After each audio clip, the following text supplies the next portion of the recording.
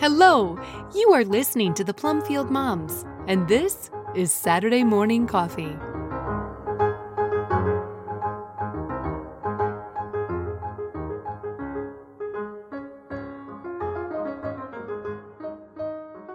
His Precious Blood, a reflection by Diane Pendergraft, originally published at theglorioustable.com. All scripture quotes are from the English Standard Version unless otherwise noted. Here I raise mine Ebenezer, hither by thy help I'm come, and I hope by thy good pleasure safely to arrive at home. Jesus sought me when a stranger, wandering from the fold of God. He, to rescue me from danger, interposed his precious blood. From the hymn Come Thou Fount of Every Blessing by Robert Robinson, written in 1757. The word interpose simply means to put between. The same thought could have been phrased, Jesus placed his blood between me and danger. The poet knows, however, that one well-chosen word can conjure a mental picture worth thousands of words. Many things can be put between other things. Cheese between slices of bread. One's hand between a lamp and a wall to make a shadow bunny. A bit between a horse's teeth. But the picture here is of infinitely more consequence. What Jesus did saved my life. He didn't simply step between me and death. He made himself a sacrifice. The price of my life was his blood. While it's possible for the perfect word to invoke a vivid mental image, sometimes what we need is a well-drawn picture. C.S. Lewis was a master at painting spiritual truths in words. In his book, The Horse and His Boy, Lewis embedded a moving illustration of interposition. The boy, Shasta, having successfully delivered an urgent message to the king of the country bordering Narnia, finds himself falling further and further behind the king's party. Shasta knows nothing about the country or about guiding a horse, and he's soon riding alone in the dark. Suddenly he senses that someone or something is walking beside him. The horror stories he's heard about giants in this land come back to him. He heartily wishes the thing would go away. When Shasta finally dares to ask who's there, whatever it is, invites him to tell his sorrows. Shasta explains why he believes himself to be the unluckiest person in the world. For one thing, he seems to encounter lions at every turn. The thing informs him that there was only one lion. It was I. He tells how he has been guiding events in Shasta's life since Shasta was a baby. The rising sun gradually reveals to Shasta a huge, shining lion walking beside him. Though he has never heard of Aslan, he is comforted and continues his journey after the lion disappears. The next morning, Shasta meets a group of Narnians with whom he travels back over the ground he had covered during the night.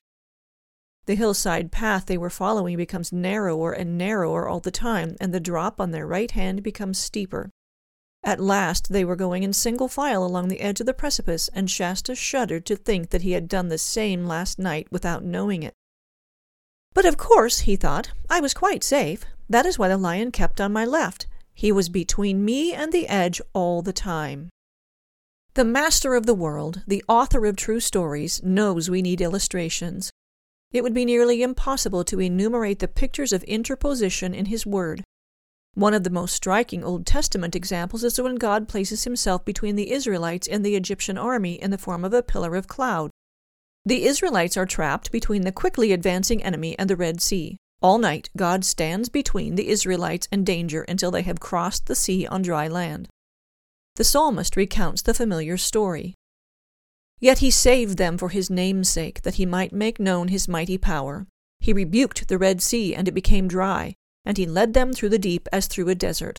So he saved them from the hand of the foe and redeemed them from the power of the enemy.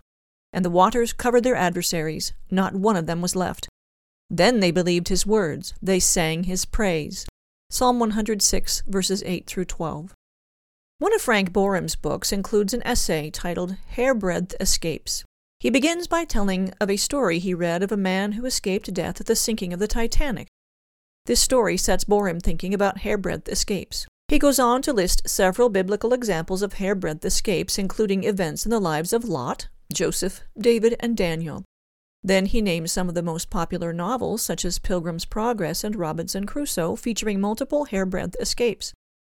He concludes, quote, A certain man's dream led him to the Savior because he saw that, of all life's miraculous and hairbreadth escapes, the escape by way of the cross is by far the most wonderful and by far the most amazing. End quote. In the subsequent essay, Escape Not Hairbreadth, Boehm points out that he had himself also escaped death on the Titanic. He escaped by not being anywhere near it. The conclusion here is that, quote, hairbreadth escapes are splendid, simply splendid, but after you have unfolded their most thrilling story, a still more wonderful tale remains to be told. End quote.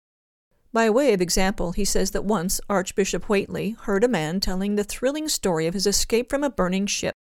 He responded, quote, a wonderful occurrence, a great and signal mercy indeed, but I think I can surpass the wonder of it with an incident from my own experience. End quote.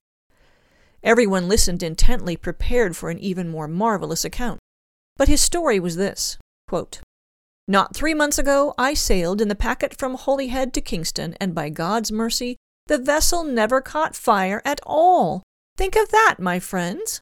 End quote. But we should also be mindful that our very lives depend on God daily placing himself between us and dangers of every sort, all day, every day. We seldom see drama in the mere fact of getting home safely from work every day. I know that I don't acknowledge often enough how spectacular it is that at the end of the day I'm still alive. Even more astounding, though, is that if I know Jesus as my Savior, I have been rescued by Jesus' blood, which he placed between me and death. This is true whether or not I have a dramatic story to tell. This is true whether or not I think to be grateful every day for the blood of the Master who bought me by his sacrifice. 1 Peter 1 verses 3 through 5 says, Blessed be the God and Father of our Lord Jesus Christ. According to his great mercy, he has caused us to be born again to a living hope through the resurrection of Jesus Christ from the dead, to an inheritance that is imperishable, undefiled, and unfading, kept in heaven for you, who by God's power are being guarded through faith for a salvation ready to be revealed in the last time.